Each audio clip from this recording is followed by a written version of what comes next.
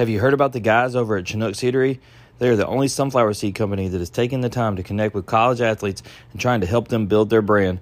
They have 8 flavors from mild to wild with way less salt and no sandpaper tone. So check them out today over at ChinookSeedery.com.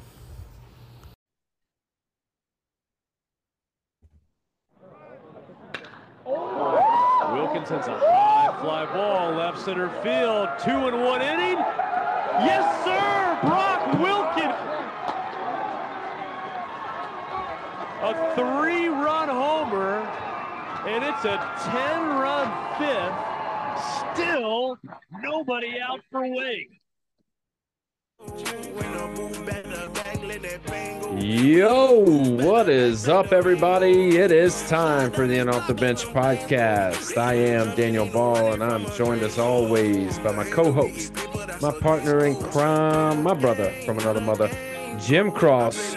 Randy's got the night off. He's under the weather, but that's not going to stop us from doing what we do best, and that's talking college baseball, because tonight we got episode 8 titled Make Them Feel Ya, because we got Wake Forest Demon Deacon star Brock Wilken join us, and he's going to tell us about that mantra of making them feel ya, as well as an update on the Wake Forest season, where we're at right now, what the expectations are for this upcoming season, which could be magical. And it could be magical on our end because we got money on the line. We got money backing the Wake Forest team, and hopefully we'll get a chance to tell you why. But, Jim, I want to get right to it, so help me welcome on to the show with the biggest interview in podcasting this week, our man, Wake Forest baseball star Brock Wilkins.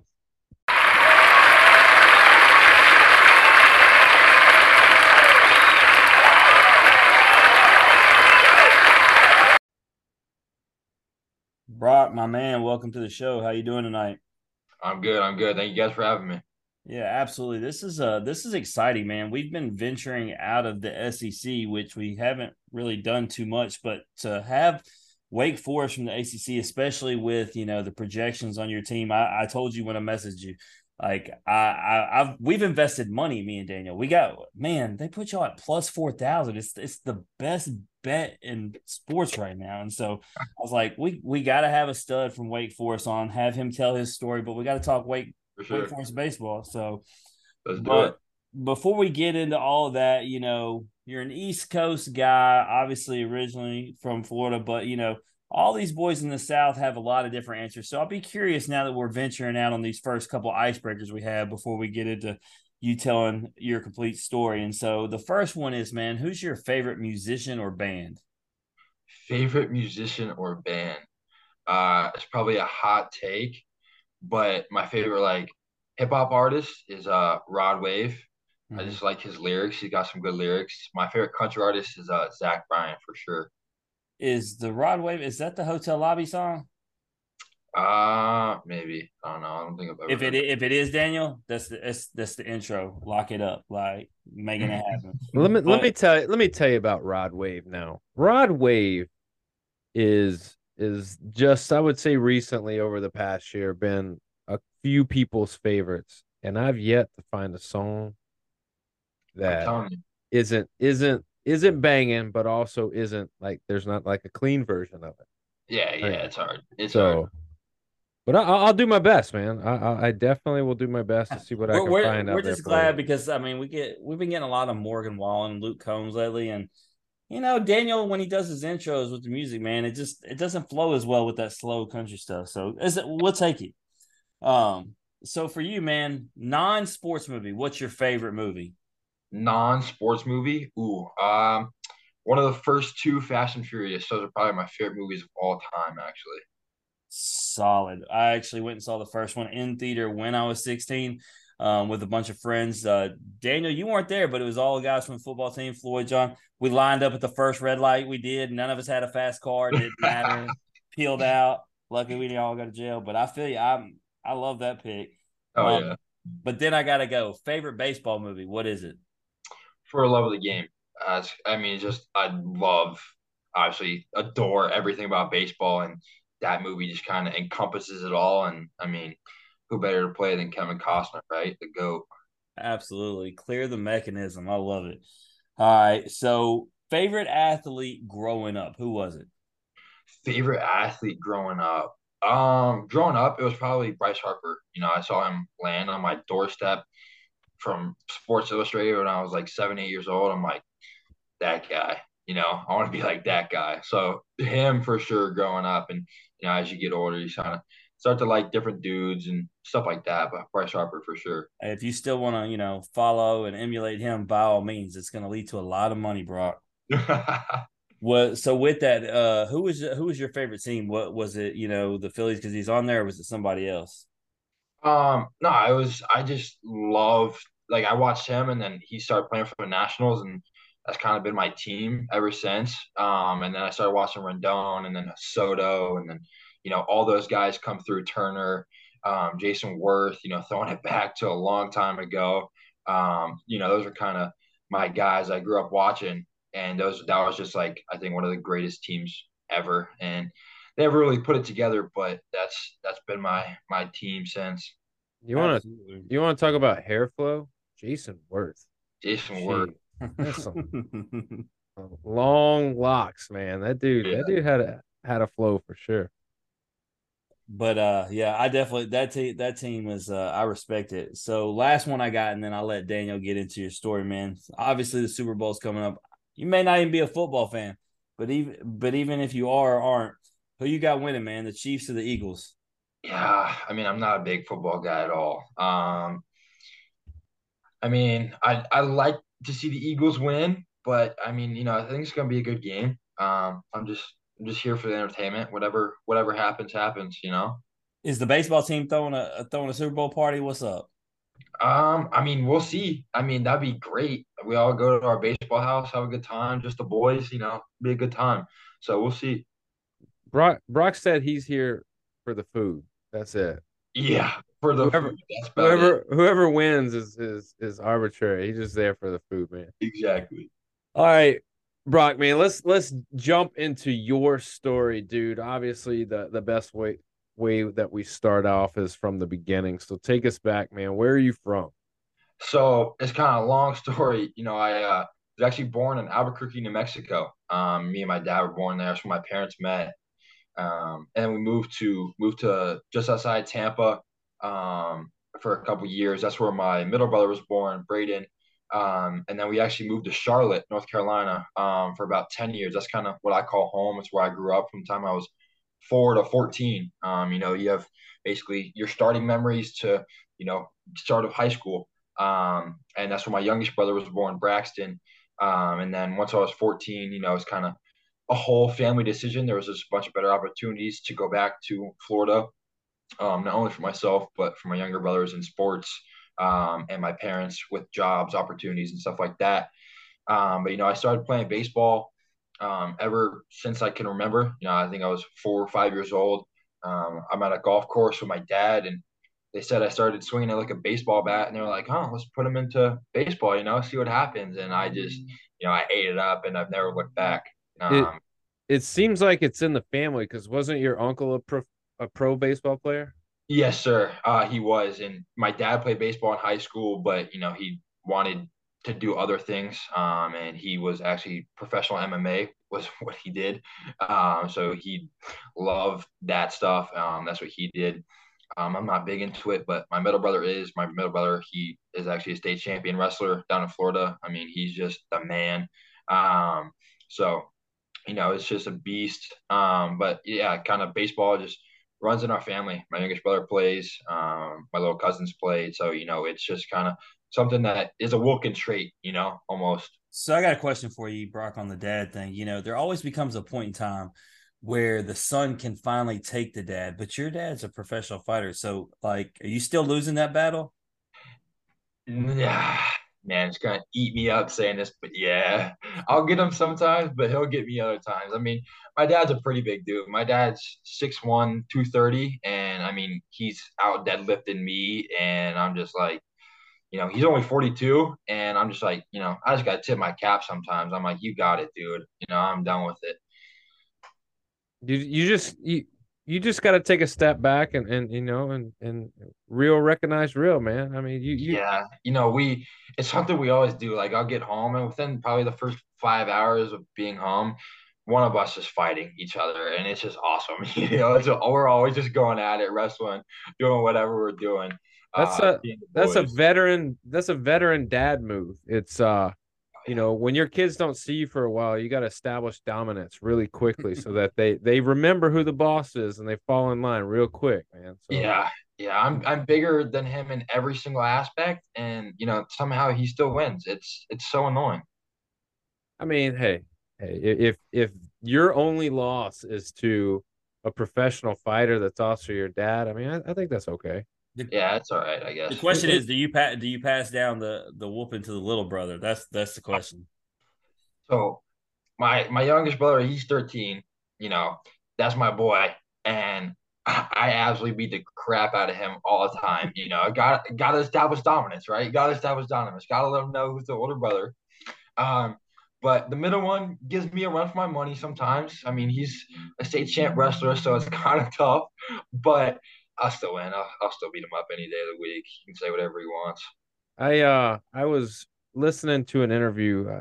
Perfect Game was doing it, and they were talking about pro prospects, and they had you on there. They also had Dylan Cruz on there, but they were talking to you about family, and man, just listening to you talk about your brothers, like there's a closeness there that I don't think everybody really understands, but you could hear it and you could see it in your voice and your facial expression. So, what is the plan? Obviously you're gonna just be an example, but also like, what's the plan for the other brothers? Are they to follow in your footsteps? Are they elite athletes? Are they gonna, play college? Are they gonna go to Wake Forest? Like what's their story? What's going on with them? Yeah, for sure. I mean, you hit it right on the head. My brothers probably mean more to me than anybody or anything in this entire world. It's just I don't know. I've always been preached, brought up as family is number one thing. Family is number one thing, and that's just kind of who I am. I love my family. I love being at home. I love spending every waking moment with my brothers, doing whatever it is. Whether it's playing MLB The Show or whether it's playing pool basketball, wrestling, whatever it may be. I always want to be around. My brothers and my family. And it's kind of cool because we all have the same initials, BW. And one of my best friends, he's a tattoo artist. And I was like, you know what? Why don't we do this thing where we get our initials tattooed? And I got the Roman numerals 1 of 3. And then so the younger two will get 2 of 3 and 3 of 3 with our initials. So it's kind of, like our staple. That's kind of just how close we are, that brother tattoo. And it means a lot to us. Obviously, 13-year-old can't get it yet, but he'll get it pretty soon.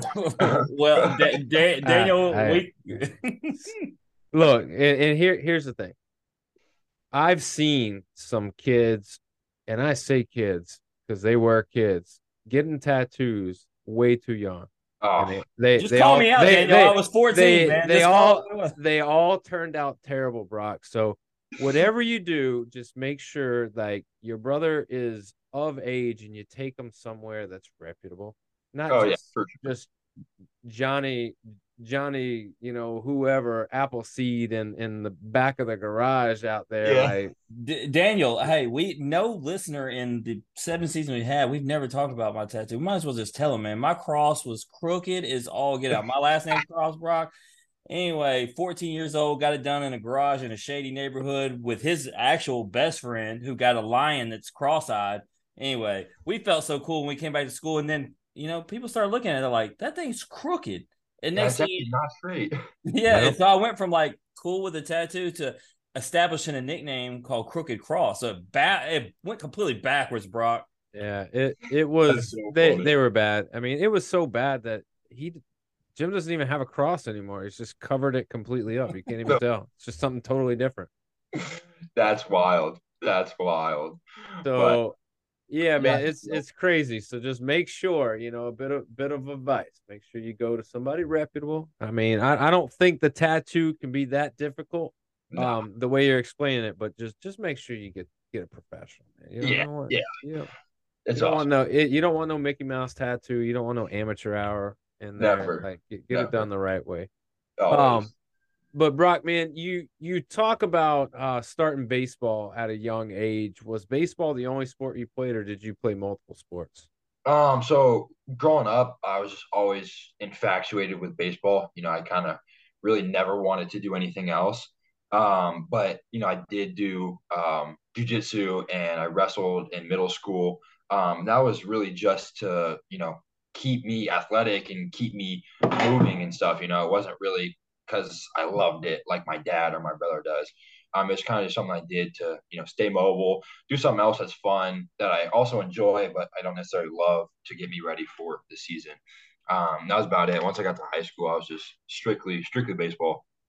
There's something about, and I'm gonna call it combat. I don't know what other word to call it, but like combat, man to man combat with another person that prepares you for anything. Like Oh, it's I'm unlike sure, anything else. yeah, I mean, I'm sure at this point, there's never a time that you step across the lines and you're like, oh, like I'm nervous about how good this person may or may not be because like that, like when you wrestle or you do jujitsu or do any kind of combat sport, like that mentality is really like the basis of doing it is to realize like what you can do and like nobody can beat you.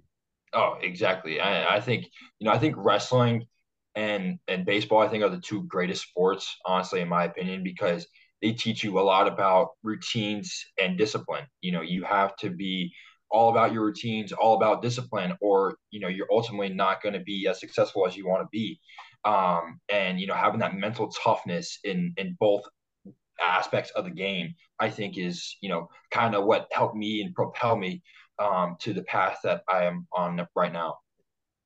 So let's fast forward, a little bit from that point to high school. Obviously, you talk about moving from New Mexico to Florida to North Carolina back to Florida, and you're going to Bloomingdale High School, which is right outside of Tampa, Valrico ish area. So, um, tell me a little bit about the high school, big school, little school, just so that people kind of get familiar with what kind of caliber athletes you're going up against, and really what you're seeing on a day to day basis.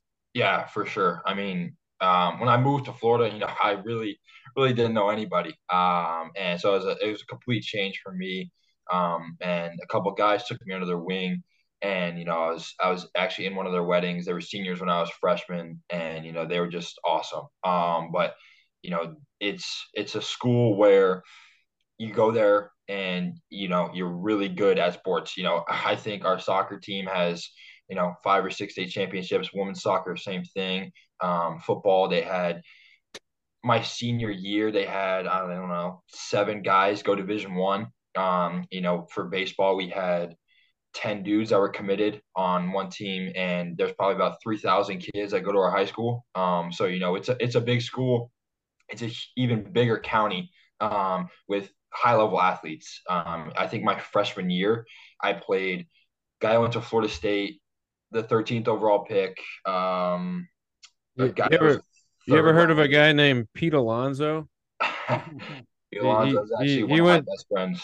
yeah he went to school down in Tampa. Yeah, So he went to I know. Plant. I know. Daniel, I know Pete very well. what would be wild is what Brock doesn't know is that you were a principal in school in Tampa. What would be wild is if like Brock had went to your school and this just came around full circle. That would be wild, but I don't think based on what high school he went to, he wouldn't have been at any of my schools.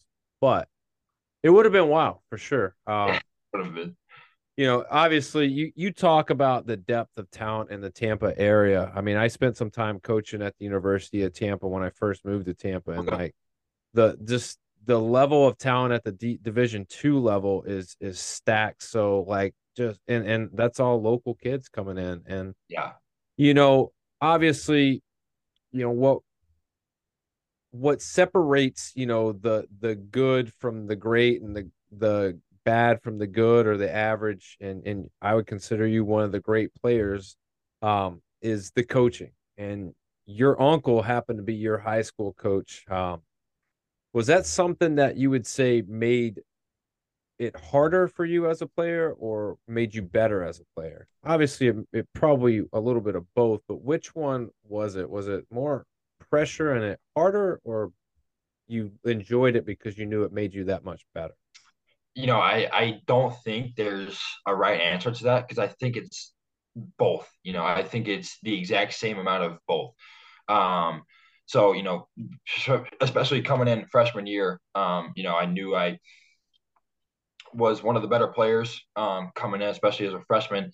And I knew that I had a shot to play on varsity. Obviously I had to go win a spot, but my uncle never made it easy. He would just pick out the littlest things. And, a couple of my buddies pick on it now. And they're like, dude, you would get so mad at him for the littlest things. And he's like, well, I had to, and it kind of worked. And it was just those little things that also made me better. Those little things where it was super hard that made me better. And I mean, my uncle is my guy. I go to him for anything and everything. I mean, you name it. We know stuff about each other that not a lot of people know. And we just have a super special bond that I'm still so grateful that I could have had the opportunity to play for him and just to be alongside of him through, each and every one of my milestones, but also his milestones as a coach and as an uncle as well. And, it was just really cool, a special bond that, not a lot of people get to have. Yeah, I mean, obviously, anytime you get to celebrate that with your family is great, but when you get to share it with your family, that's even better too. Yeah. Um, so let's talk about some of these accolades, man. Perfect Game rated you as the number 82 recruit in the country. Mm-hmm. You're included number 18 in Florida, number 9 as a third baseman nationally. You were ranked by Baseball America as the 354th prospect in the 2020 MLB draft. You were a 4-year starter, a 3-time All-Conference honoree. You earned first-team All-State honors as a junior. You batted .470, 12 homers, 26 RBIs in just 25 games. Man, you hit 4 homers in just 8 games as a senior before the whole COVID comes through and shuts things down. So first of all, like, that's back-to-back guests that we've had that have had their senior season just completely wiped away from COVID.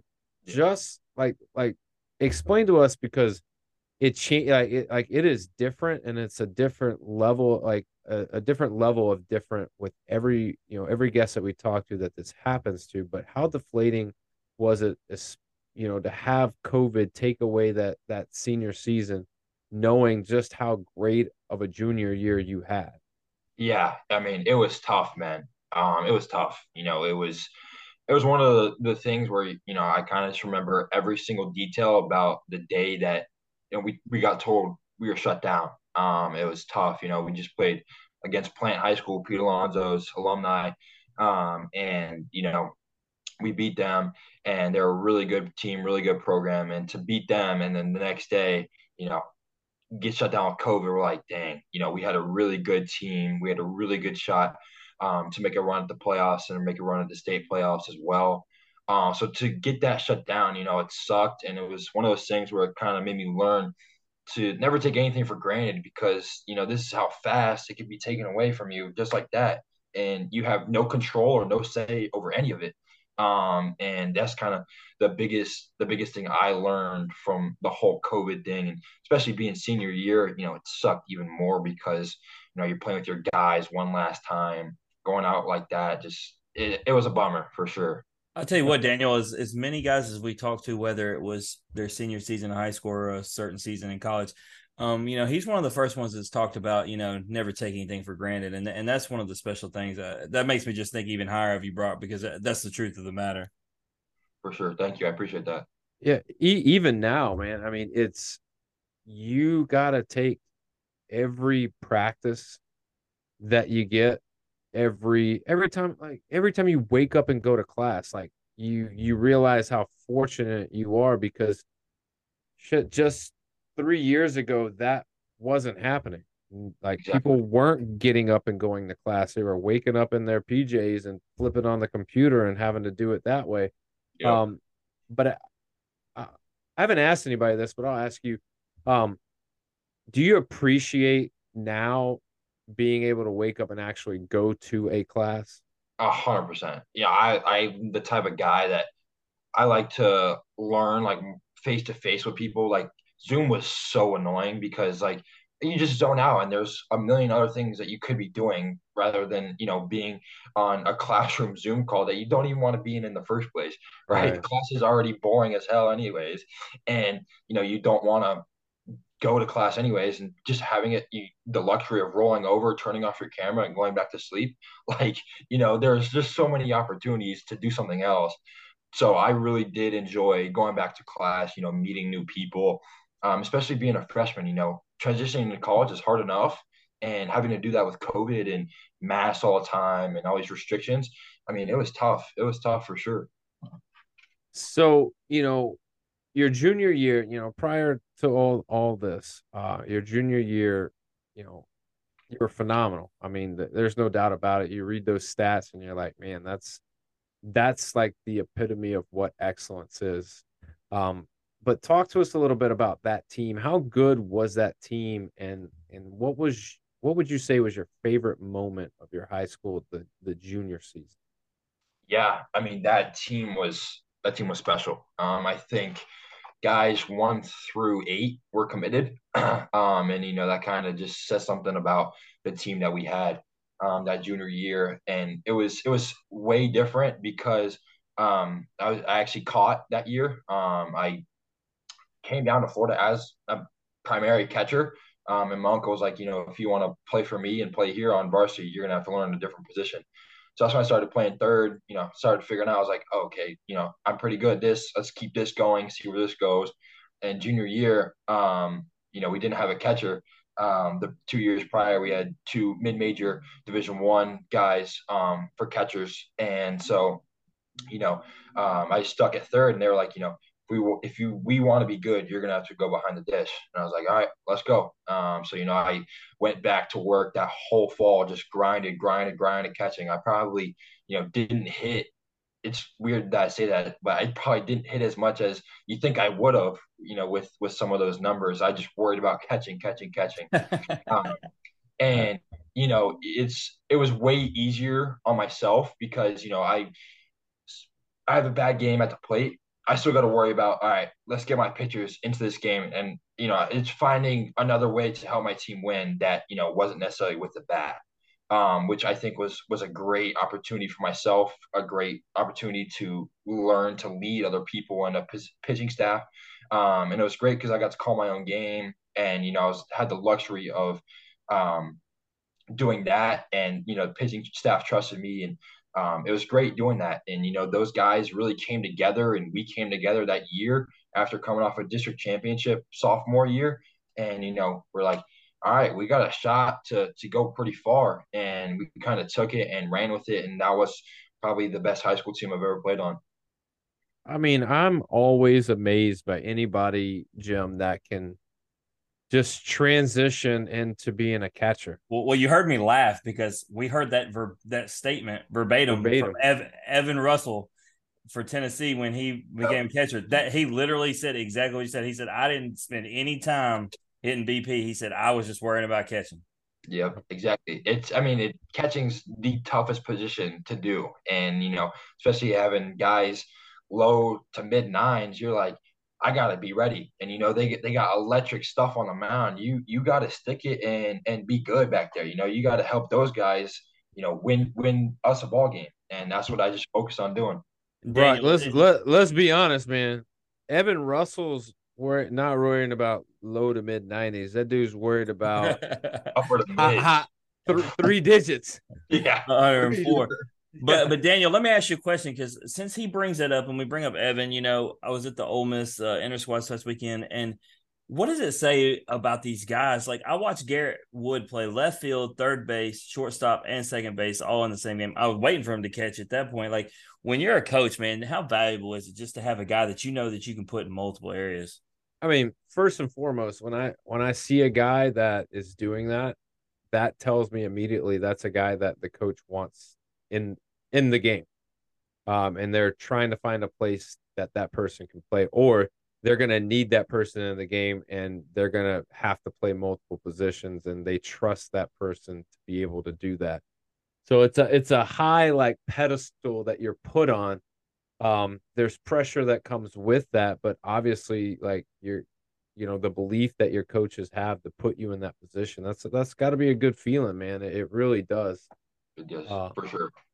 Yeah, and I think, looking at your trajectory after that junior season, Brock, you were captain of, Ostinger's baseball academy. After high school, obviously you're starting to prep for the next level. At what point is it travel ball? Is it high school ball? Is it a combination? Is it your junior year? Like, when do colleges start popping up on your radar? Yeah, I mean, it was kind of a combination of all of them. So like beginning of sophomore fall, we played in the underclass PG tournament down in Fort Myers. Studs all around, and I played pretty well in that tournament. And that's kind of where I started getting some looks. And it kind of just followed throughout the sophomore year, and then going into the junior summer is kind of where I had a lot more buzz going on. I'd say I played up on the 17U team when I was 16, and going to the WWBA in Georgia, Jupiter, doing all those things where I got a lot more buzz. And Wake was one of those teams that, one of those schools I just knew. They had good coaching staff. They had really good player development. It was a place where I could come in and, make an impact. Doesn't necessarily mean play right away, but means, have an impact on people, have an impact on the coaches to be that guy sophomore and junior year. And So so what other schools are on your list at this point? LSU they were talking to me for a little bit. They were like, max we can give you is like 35, 45%. And I was like, out of state, that's going to be a lot of money. That was my dream school too. And I really loved that place. And I was like, man, I want to go there so badly. But I was like, Bro, I'm so high right now. Like, after watching all the film of you and obviously seeing the accolades in the preseason, I understand we got Tommy White there now, and he's a guest of this show too. But that just makes me mad that you're not an LSU Tiger. Oh, man, it was my dream school. I've always loved LSU, TCU, Texas A&M. Those are kind of my dream three. And they always came to my games during summer ball. And I always see them talking to Coach Jimmy Osting, head coach for Ostinger's baseball, and I'm like, I want to play for those guys so badly, so badly. That was kind of always a dream. But then my last three were Virginia Tech, Wake, and Miami. Those are kind of my final three.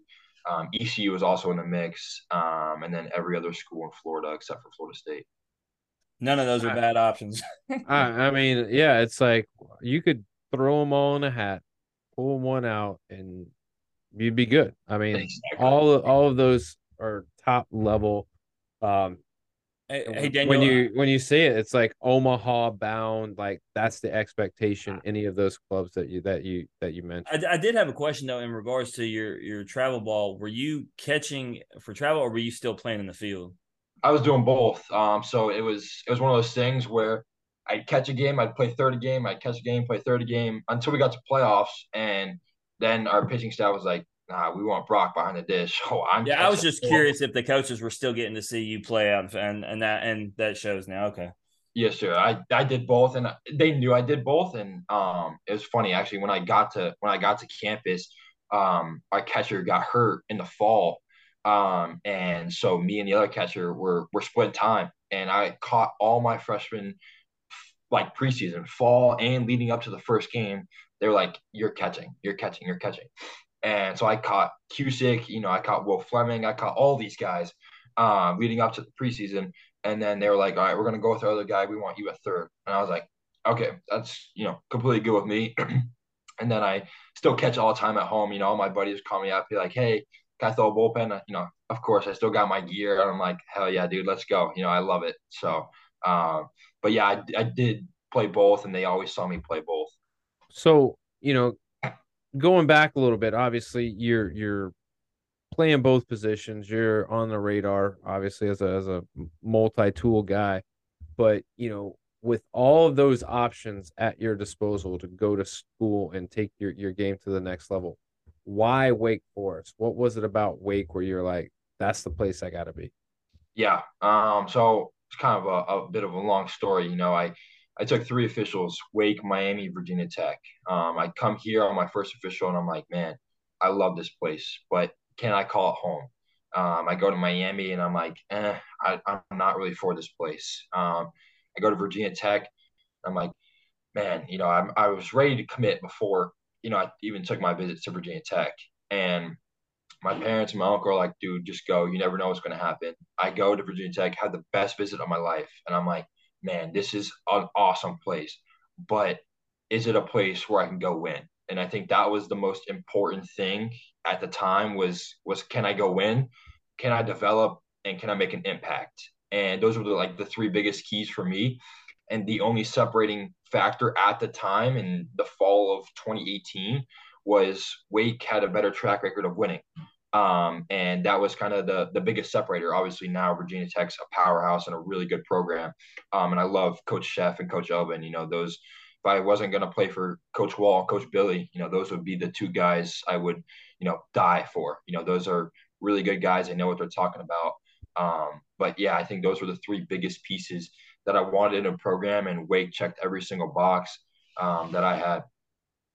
Yeah, no doubt. I mean, when you look at those schools, like we said, it's not a bad option. So you got to find what has, like you said, checks all the boxes, what fits the best. And so, obviously you talked about when you got to Wake Forest, it was a different time, right? With COVID and everything, but nonetheless, you're actually, you lived in North Carolina, but you lived in Florida. So it shouldn't be any kind of a culture shock. You lived in both, but coming from Florida back to North Carolina, did it feel any different, or was it, kind of still felt like home? Yeah, it was different, and it was weird because committing to Wake had literally nothing to do with, kind of going back home, quote unquote.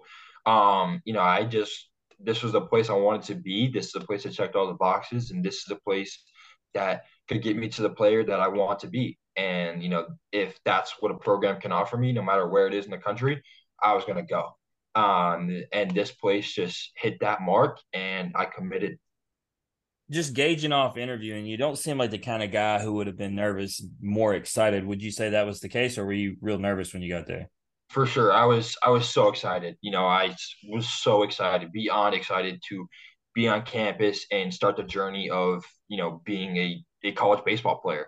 Not a lot of people get to do that. And I'm very, prideful about the teams that I play for and have played for. And, getting to put on this jersey means a lot to me.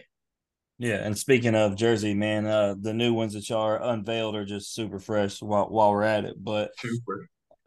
you talked about wanting to make an impact in any way, shape, or form, and you ended up making a big time impact. Obviously, freshman year, you played and started in all 47 games at third base. Had a batting average 279, 17 home runs, 44 RBIs, 41 runs scored, 11 doubles, and a slugging percentage of 617. Sitting on top of the Wake Forest record book for most home runs by a freshman. First, I want to start before we even dive into all that. The first thing that pops out to me.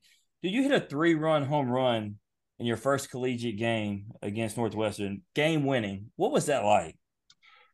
Man, so a little backstory to this, because I gotta give my dad credit, because it is one of the coolest stories I have to date. After BP, I go in, I text my parents. I'm like, my parents and my uncle, I've been on a text thread.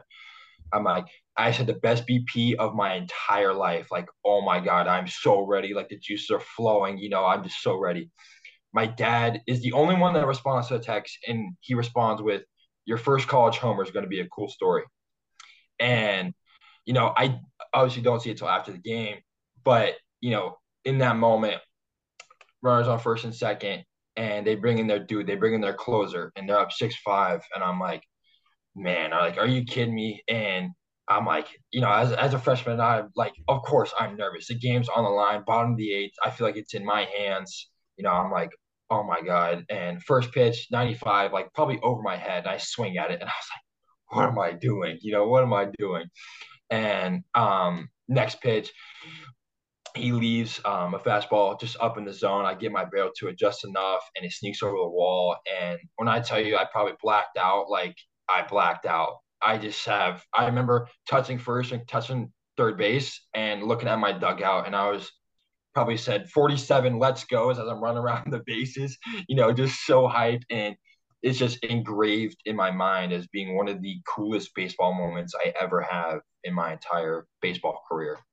Absolutely. And Daniel, I keep bringing up old guests, but it's a repetition.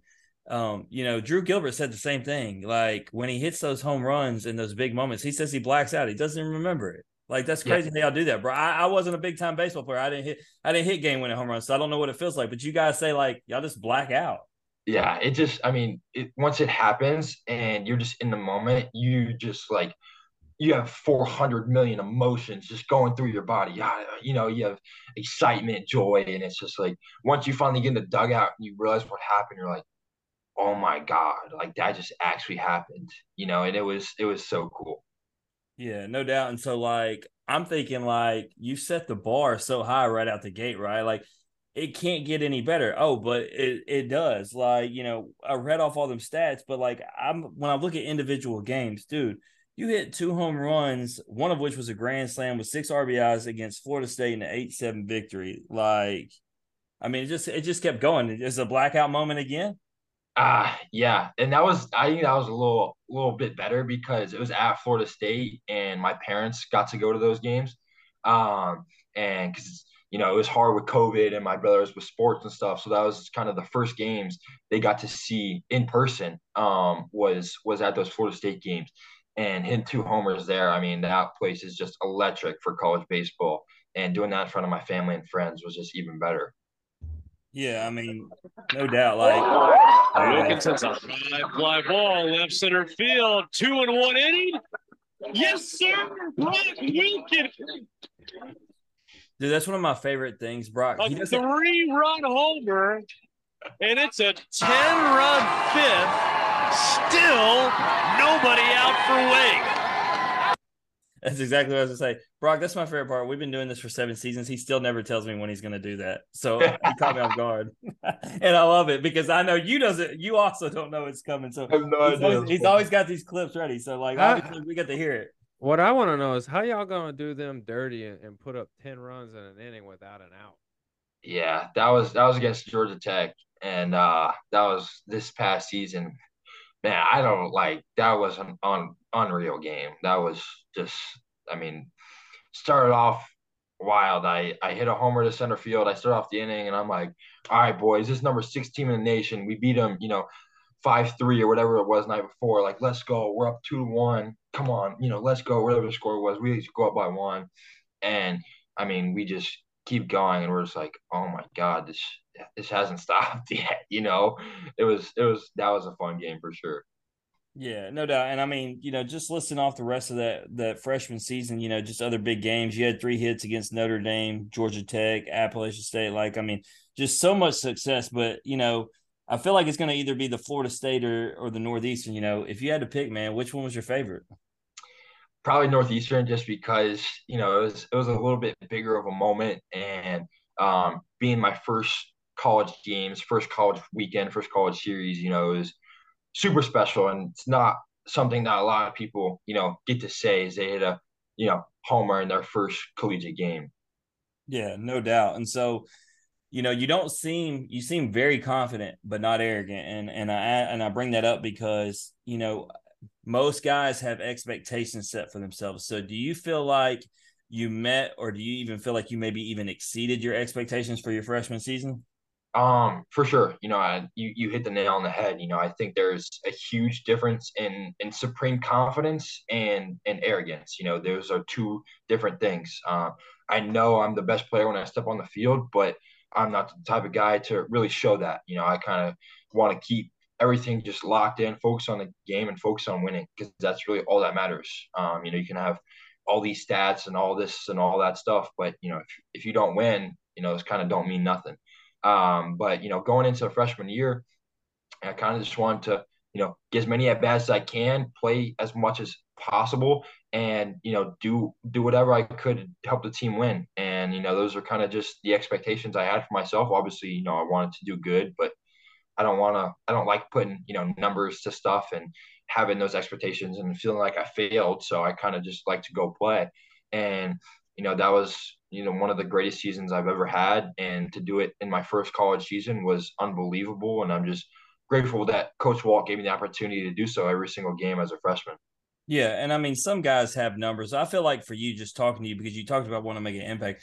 I think just being able to play and start in every game within itself was probably a first achievement for you, just within itself, and then to have success on top of that. But I do have a funny note because Daniel texted me while I was talking to you a picture and talking about confidence versus arrogance. There's a guy in the NFL, might have heard of him, Joey B. They talk about is he confident arrogant. You do look like him. Do you get told that, Brock? All the time, actually. I literally get told, I was playing Cape and the interns were like, can we interview after the game about Joe Burrow? And I was like, sure. Like, I'm trying to go play, but sure, whatever. But yeah, I get told all the time. It's actually so funny. And I'm just like, hey. You think I would notice it? I've actually interviewed Joey B, and so like it didn't even dawn upon me. And then as soon as he sends me the picture, I look down and I look up at you, and I'm like, oh my god. That's the real reason he didn't go to LSU. You know that, right? It couldn't handle two lookalikes, or man. maybe he's both. Maybe hey, he's getting them both done. You just don't know it. Hey, whatever it is, man. Obviously, though, it's that confidence and the level of play that you're at gets you the ability to play, over the summer in one of the most prestigious summer leagues out in the Cape. Jim and I are big fans of the movie Summer Catch. I mean, it's a popular movie back in the day. Kind of, yeah, classic. So, obviously, I got to ask, man, was the Cape League, was it everything that you hoped it would be? Or, because we've talked to some guys and they're like, yeah, it was good, but it wasn't what I thought it was going to be. Or they were like, oh, it like exceeded what I thought it was going to be. So what was your take on the Cape League? Yeah. I really had no idea like what to expect going into the Cape League. Obviously being the baseball guy I am, I know all about it and I know all the players that played there and it's the most prestigious place to go play. And just to be even asked or invited to go play as a freshman was something beyond me. I know not a lot of freshmen get that opportunity. So to get the opportunity, I was beyond stoked to even go play. And what kind of makes that whole summer just a little bit extra bittersweet was my Harwich coach was the only one to give me a contract that summer. All my coach called all the other teams. They're like, we don't know. We've never seen him play. We have no idea about this kid. We don't want to take him. And my summer coach, took a gamble on me and never seen me play, and kind of ended up working out for the best.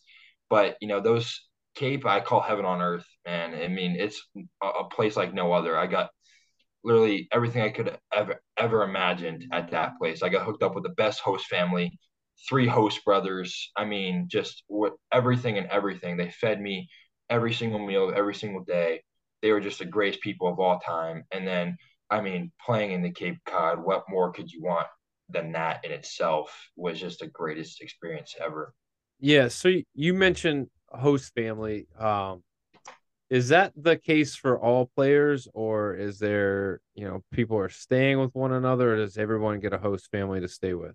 Yeah, everyone gets a host family to stay with, and it's honestly really cool because you get to meet a lot of guys that you would have never met otherwise. To play with one another and to room with them is pretty cool. So, like, is it awkward, like the first day that you meet this host family and you're just like, "Hey, I'm Brock. What's up?" Yeah, so first day they actually throw a summer party every year, and all their kids, one's a freshman in high school now, the other one's in 8th grade, and the other one's in 6th grade. So they're all kind of relatively similar and close in age. But at that time they were in 6th grade, 5th grade, and 4th grade. So they were kind of all right there, and I love kids. And they throw a summer party, and so a bunch of people are already there, so it kind of made it easier to transition, but just being who I am and being like the kid person I am, they have a huge pool in the backyard with a basketball hoop, and I'm like, all right, so who's playing basketball? Like, let's go. And I kind of just gelled right in with the family, and I just loved every single minute at that house. It was like my own family, and it was the best experience and best family I could have ever imagined. I mean, it seems like you fit in well in the Cape. I mean, you were the Cape Cod League most valuable player. Your debut season for Harwich, the Mariners, you're batted 302, 39 hits, 10 doubles, 6 bombs, 26 RBIs, 26 runs scored. Obviously just a continuation from a great freshman season, and staying hot, which, I, I'm baffled like that they told you they were taking a gamble on you by signing you to a contract without seeing you. But the reality is all they had to do was get on Google and type your name in, and they could have saw everything they wanted. Because I mean, it just looks like you just continued the hot streak right into the Cape League, man. What was it? Was it coaching? Was it just you were seeing the ball well? Like, what was it that that you would say contributed to you having so much success there? Because we've talked to guys, man, and they're like, it was a grind of a college season. When I got there, I was just kind of like I was just tired. Or other guys are just like, it was just a different level of talent where, not that it was any better or any, it was just different. So what would you contribute your success to there? Yeah, all those guys are right. It is a grind, and it is everything that they say it is. But I think you have to take that with a grain of salt, because if you're getting the opportunity to play in the most prestigious college baseball league in America, and you're given that opportunity, I mean, you got to go make the most of it, right? A lot of guys, say that, and they're like, oh man, it was a grind all summer, it was a grind all season. Well, maybe pro ball isn't the best thing for you, because that's exactly what pro ball is like. And if you can't do that, then how are you going to handle pro ball? And so I don't know. I'm just different in how I view things and look at things, but that's kind of how I viewed it. And I took that opportunity, and I kind of just ran with it. And I think the thing that honestly propelled my success was coming home every day to my second family. They literally took me in as their own, and it was so great to come home after a long day at the field, getting there at noon, to not leaving there till 10, 11 at night, and having a meal prepared for me. And it's a well cooked meal of chicken and pasta and rice, and not having to worry about, am I going to be able to go to the gas station on time before it closes to get some snacks before I go to bed. It's kind of one of those things that you don't really think about, and that's behind the scenes a lot of the time, that kind of gets unnoticed, but is a lot of reason for a lot of guys' success or sometimes failures. Not everyone gets hooked up with the best host families, and sometimes they don't feed you, or sometimes you have to go buy your own groceries, some of the stuff like that. But that's kind of, I think, what propelled my success in summer ball. We talk about, being grateful for the opportunities like you were talking about earlier and not taking them for granted. I was thinking about it because we had Paul Skeens a few episodes ago, and it was crazy how we started talking to him, and we've had Cameron James and Jack Brannigan as guests, and they all played together. And then you realize just how many of these guys, like you said, and when you talk about the caliber of talent that's getting to play with or against each other, like how could you not want to go be a part of that and become a better player? Exactly, exactly. Like you're going against literally the best of the best at your division, right? You get players from all over the country, D3, NAIA, D2, Division One. You're getting the best players from around the country in college baseball. And like, how do you not want to just go see what's out there, right? Let alone play against those guys and also get better, and knowing, okay, this is where I'm at and this is where I need to be, or this is where I am now, and maybe I need to do this better, or something along those lines. But there's a caliber of talent up there is unbelievable. So speaking of the caliber of talent, let's talk about it. What were some of the big names that you played with or against, or like who was someone where you had to take a step back and you're like, man, that guy is just flat good. Yeah. I played against Brooks Lee. I played against Tommy Troy. I played against Caden Grice. I played against Parada freshman year. Um, who else? I played against hit off of Pat Riley at Vandy. I mean, there's just so many dudes, out there that I could name. The list just goes on and on forever. Um, but I mean, Brooks Lee just stood out as one of those guys. You're like, damn, that dude's different. You And know, Yeah, we had Brooks on the podcast, and a lot of people were blown away by his story because, being on the West Coast, they don't really get a whole lot of exposure to him. But I think 100%. now, like the SEC fan base, or at least the majority of our listeners, they have a really good idea now who Brooks Lee is because, like I would say even us for that matter, and we follow baseball pretty closely, and he blew us away. And I thought he was an interesting story. I think about how Brock played for his uncle. We talked with Brooks a lot about it. He could have went pro, very high right out of high school, but he wanted to improve his game, and he wanted to go play for his dad. And obviously, it didn't hinder him at all. Obviously, based upon where he got drafted. Yeah, exactly. Brooks is my boy, and I got to know him pretty well. We actually had the same agency as well, so we got to connect a lot during the Cade. And just playing against him, I'll never forget.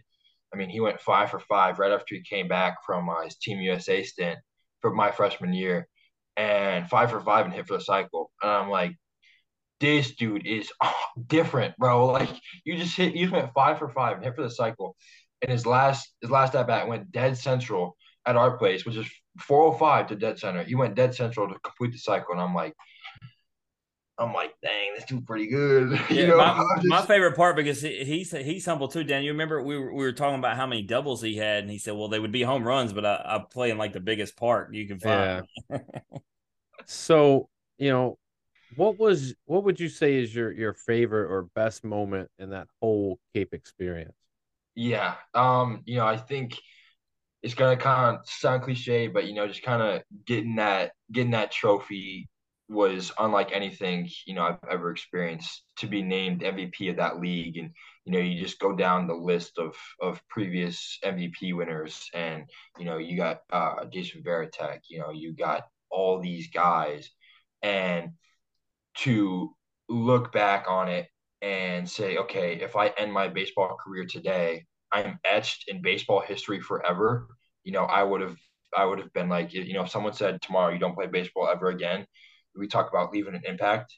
That's the kind of impact I want to leave on people. And when I got kids coming up to me after games and saying we only want your autograph, and my teammates are sitting there, just walking by, and I got 40 kids, and it's just like that's the kind of impact I want to leave on people. And those are, I think, the two biggest reasons was seeing the impact I had on 300 kids at a Cape baseball game, and then being able to receive that trophy and being etched in baseball history forever. I think it was the two greatest accomplishments for myself.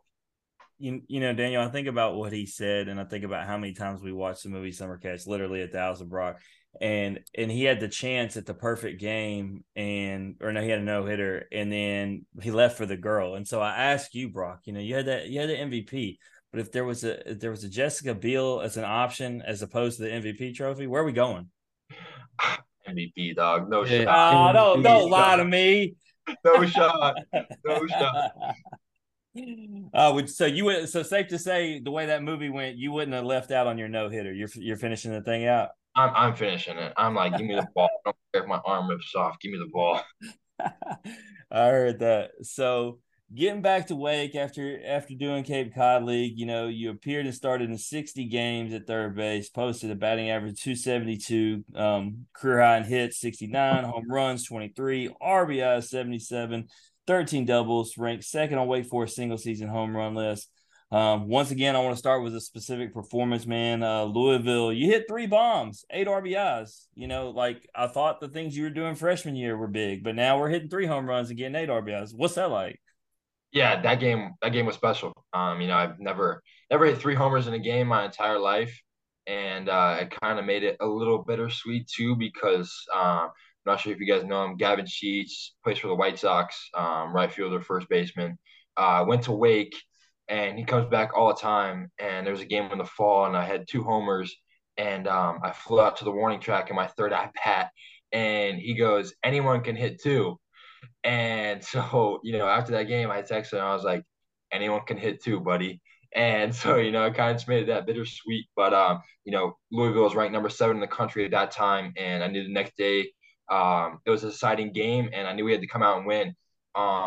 So, that next day, it was a great performance. It was great. Everything was awesome. But, that next day we had to come out and win a series against number 7 team in the country to kind of put us on track for hosting or at the time hosting, and seeing where we could be as a team. Yeah, and so you talk about where you're at as a team, and you talk about the possibility of hosting. Obviously, didn't even make the postseason the year before, but this season now you're talking about a whole different conversation.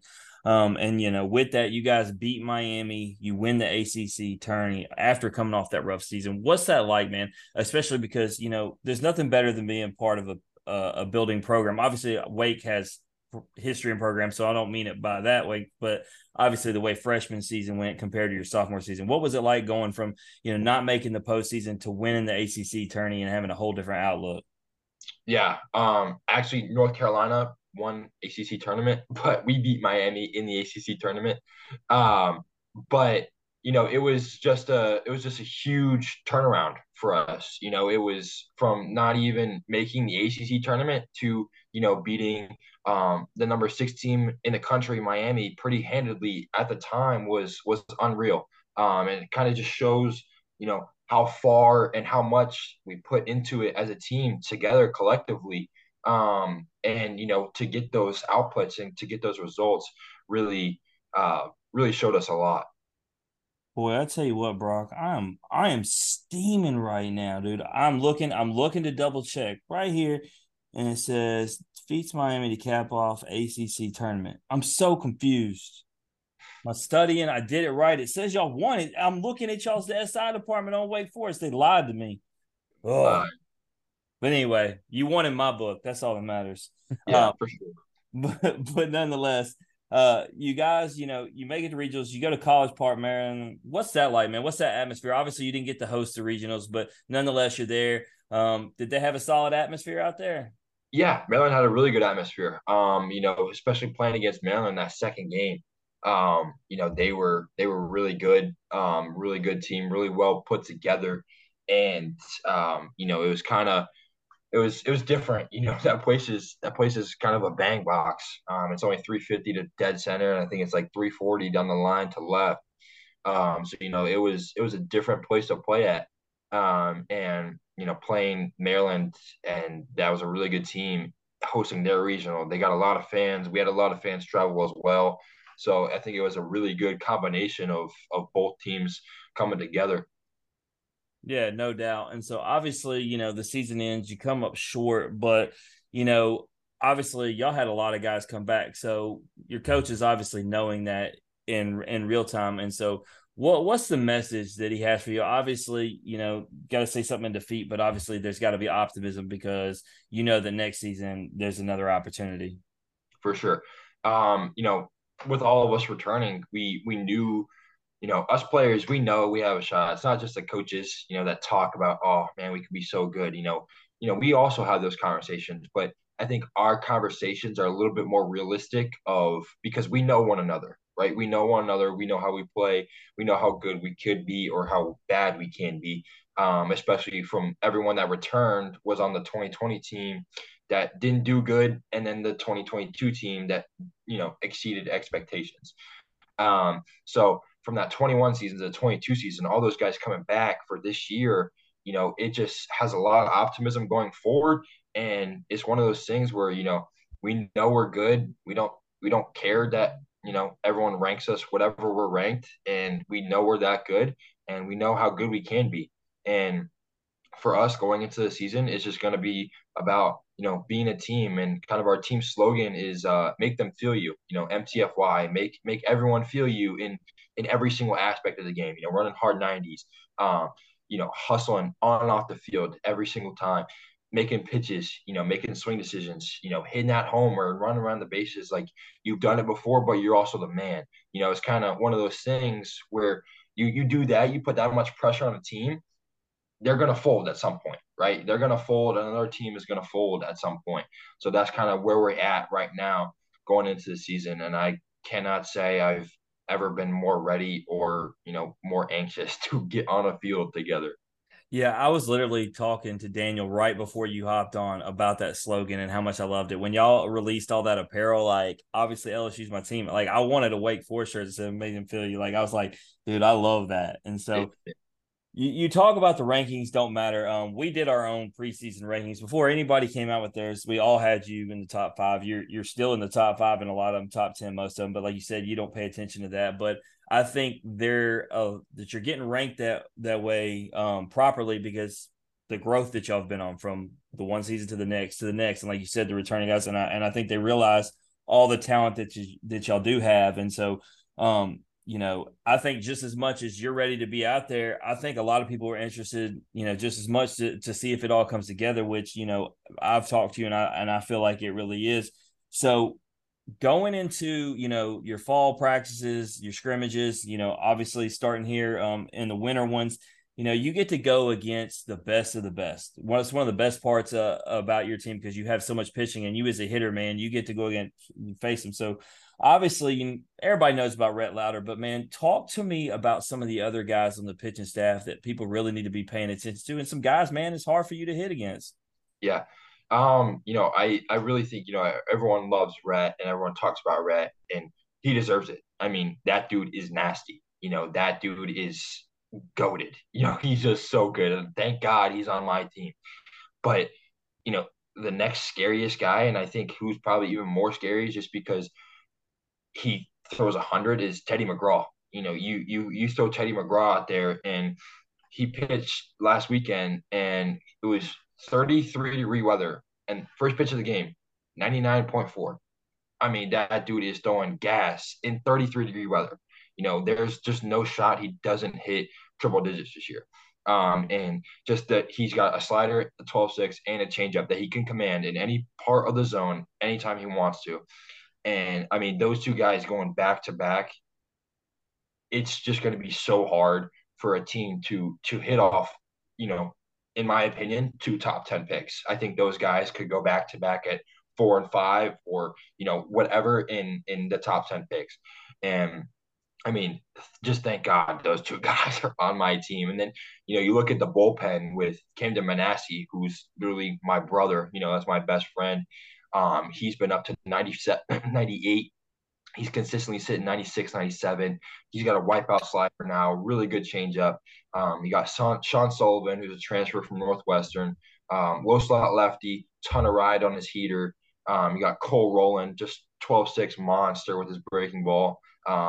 And then you got Michael Massey, transfer from Tulane. I mean, just the pieces are really coming together of where we didn't have them in the past to go forward into the future with, a lot of optimism. And, all these preseason rankings, it's just based on the talent we have. We haven't really played a single game. So, once we get halfway through the season, those will mean a lot more than they do right now. Yeah. So, getting to go against these guys, we were talking about that confidence factor. When you get to go against these guys, like it feels like when you go into the season, because you just talked about it, two guys that could be top 5 picks. There's nobody that you're going to be afraid of when you step into that box because you've already practiced against the best, right?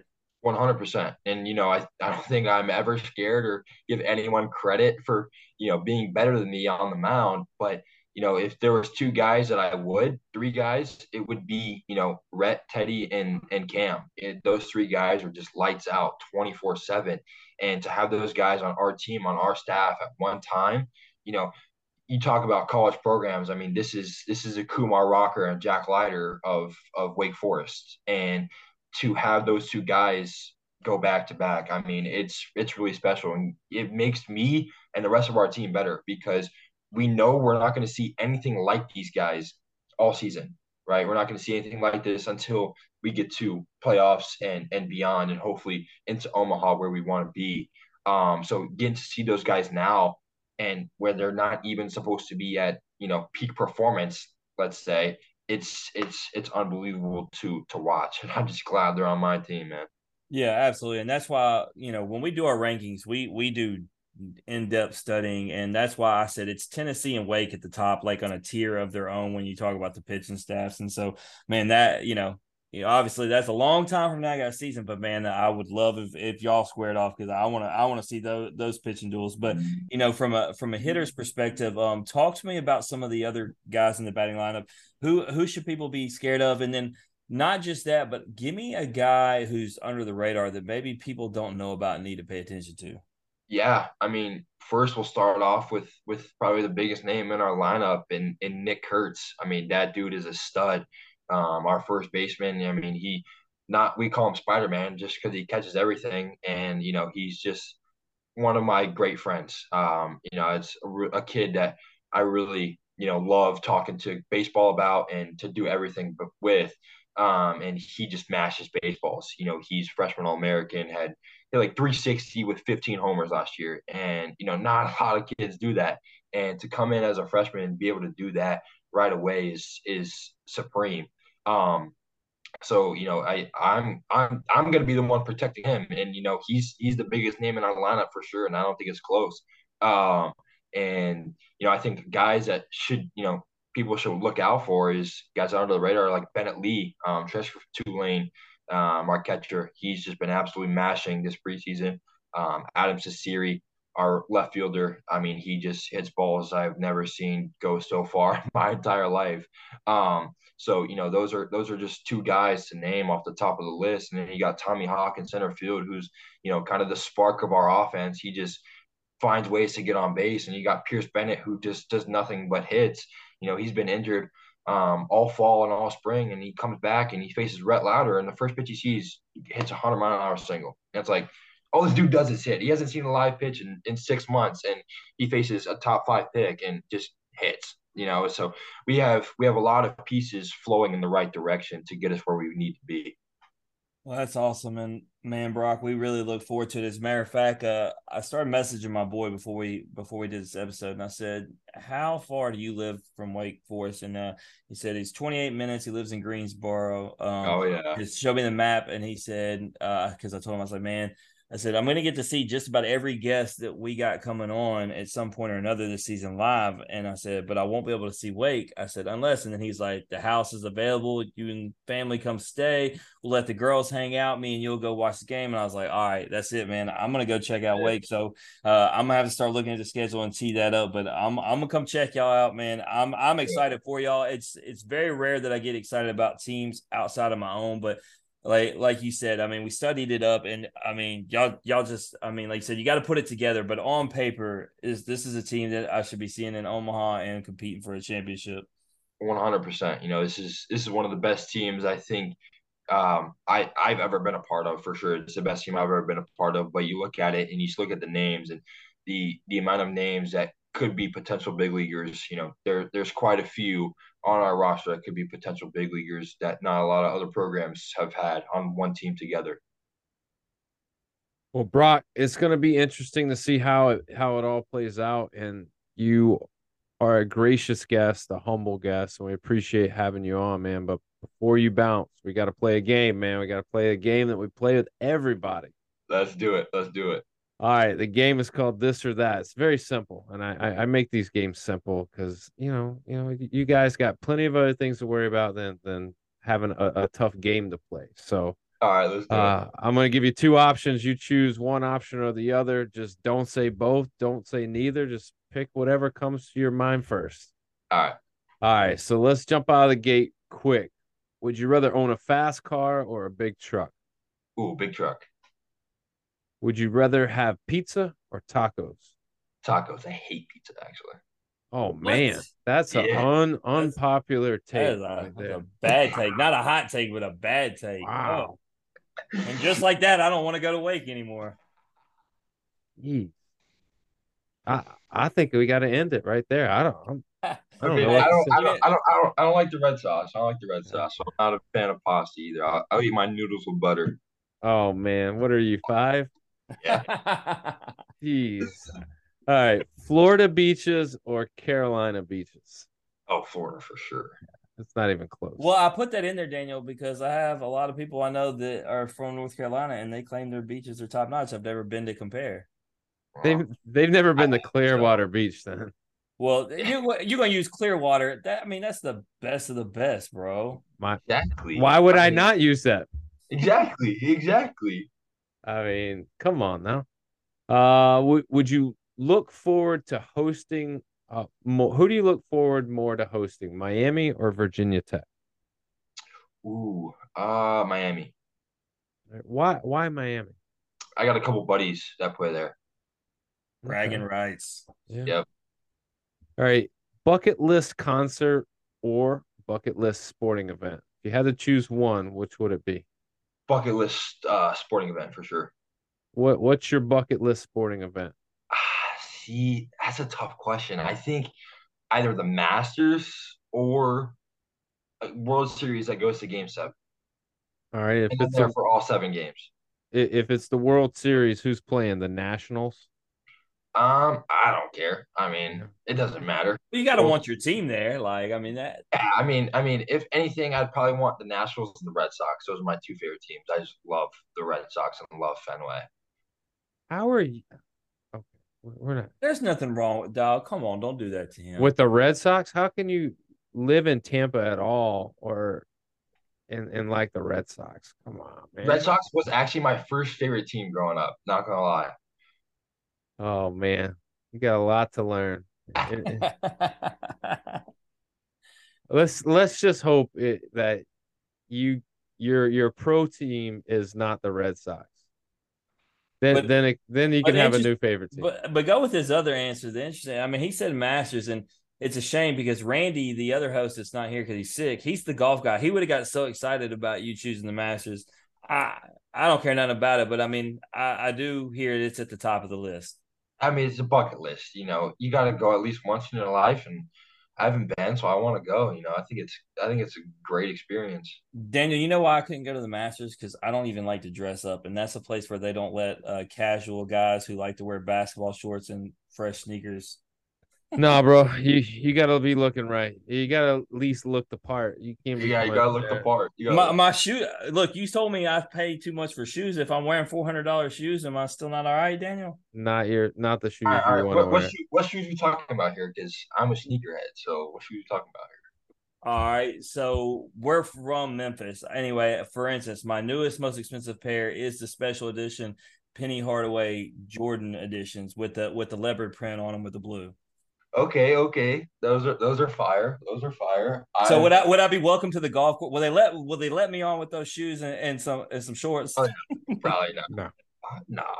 But dude, I'm a sneakerhead. I got probably 20 pairs of J's. I got like 10 Dunks. I got a couple Yeezys, and then everything and anything in between that. Man, I don't even belong in this conversation because I don't own. I own about 10 pairs of shoes, and they're all less than one pair of y'all shoes combined. So look, I tell you, Brock, one of my other best friends, man, he is such a sneakerhead, and he's the one that gets me mine. So I say $400 was like that one pair, but like I don't pay that much. He's got a connection, but he's got now 2 whole walls of his bedroom are built with shelves, and it's like one of those things that you see on like Instagram. And like I actually know a person that has that, and it's crazy. And then what's wild is like he's got some of them, like there's probably half of them that he hadn't even worn yet. I'm like, you just got them on the shelf. Like, can I borrow them? Like, dude, I'm the same way. Like my closet's right here, and it goes all the way to the top on 2 sides. All right. Would you rather be attacked by a tiger or attacked by a grizzly bear? Which one do you think? I guess the best way to think about this is if you were going to have a chance of survival, which one are you picking? I mean, I gotta go tiger, right? I mean, there's no shot at surviving a grizzly bear attack. Well, let's be honest. You're not surviving either one. No. Look, so I've gotten very much invested into this question over this season. and let me tell you, this is the way that I look at it. I don't think I would pick the tiger. I think I would have a better shot at a grizzly bear. And here's why. All right, let's hear it. Grizzly bear is lazier than a tiger. All right. 25% of the grizzly bear's year they spend doing nothing except laying around. Okay. The tiger, on the other hand, spends their days chilling out, but at night, that's the thing. At night, these dudes are on the attack. I don't know. I'm still going tiger. I just know that our last guest, Christian Scott, said he could outrun a grizzly bear. So I'm just trying to see that happen. I need to find somebody who's got a grizzly bear connect, and we need this race to happen. Yeah, you never know. But I looked it up, Daniel, after the episode, and Christian ain't outrunning them because they run an average speed of 35 miles per hour. So he get away. We told him. We told him that.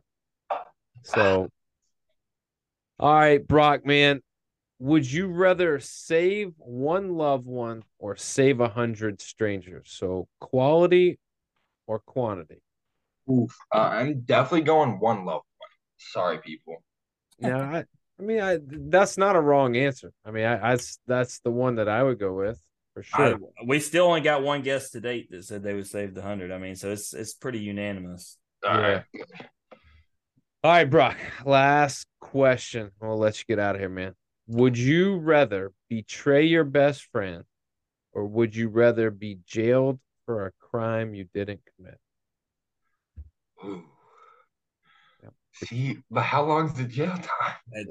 It happens every time. Daniel, we might as well just go ahead and put the time on 10 years. 10 years. 10 years? Minimum 10 years. I got to go betray my best friend. Oh, for sure. For sure. Yeah. I'm still trying to get the knife out my back. Yeah, dude. Brock, Jim is my best friend, but if it was him or jail, I'm going to stick that knife so far in his back. It ain't even funny. Brock, he said if it was overnight, he said it didn't have to be. He said if he had to do overnight in prison. Overnight? Overnight. Not even a full day. Because let me tell you something. There used to be a question that was, would you rather spend 5 years in jail or 10 years in a coma? And I answered the question the same way I'm going to explain this to you. All right. I know at 38 years old, I know what I'm really good at and what I'm not good at. I've never been to jail, but I can tell you this. I would not be good at it. Not a minute, not an hour, not a day, not a week, not a month, not years, not forever. Never. All right. What I do know that I'm good at is sleeping and chilling out and doing all that kind of stuff. So whatever allows me to continue that, that's what I'm doing. Hey, but you don't know you're good at something until you try it, right? He doesn't want to find out. No. See, Brussels sprouts, they smell terrible. I don't have to try them to know that they're terrible. Oh, I don't eat vegetables either, so I'm with you on that, man. I'm so. But you also don't eat pizza, so everything's discounted on your diet list. Yeah, for real. But you know what, Daniel? I forgive that he said that because LSU was his team where he wanted to go. As a matter of fact, you want to hear the only pizza I'll eat though? What's that? Domino's Hawaiian pizza. All right, we're done. We're done. Then he had to say pineapple on the pizza. He had to go there. I didn't think it was possible to ruin an episode in the last 30 seconds, but here we are, man. Oh man. I'm kidding, Brock, man. Hey, before you run, anything you want to plug or promote, man? No, I appreciate you guys having me on. It's been a pleasure. I've had so much fun. I appreciate you guys. Before he goes, Daniel, I got to text Casey and told him, I said, man, we got a sneakerhead on the podcast. I said, how many are you at out of curiosity? Because I wanted to tell you, Brock, before he's got 189. Yeah, I'm not even close to that, but I will be one day. Well, hey, yeah, look, when he gets drafted, Daniel, he's gonna get that first deposit, and first thing he's gonna do is go buy some kicks. Exactly. You know what's crazy to me is He's got 189 pairs of shoes. That means he's got 387 individual shoes. What does someone do with? They just stack up on the wall and look. I don't. Brock gets it though. He would do the same thing if he could. I don't get it. I don't get it.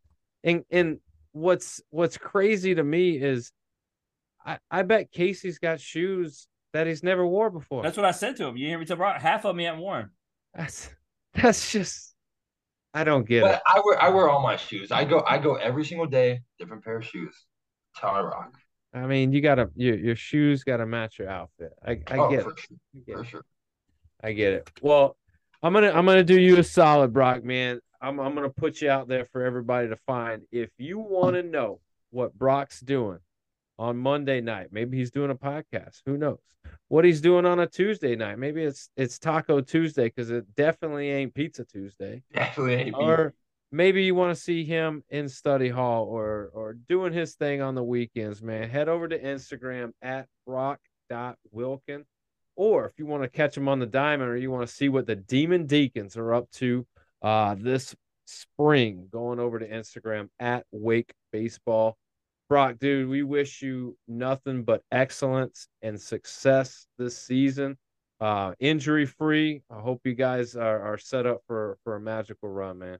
Yes, sir. I appreciate it. Me too. I appreciate you guys. And no matter win, lose, or draw, no matter how it shakes out, we'd love to have you come back on and we'll talk about it. I'm so down. I appreciate it. Let's do that. Yes, sir. That's Brock Wilkin, everybody.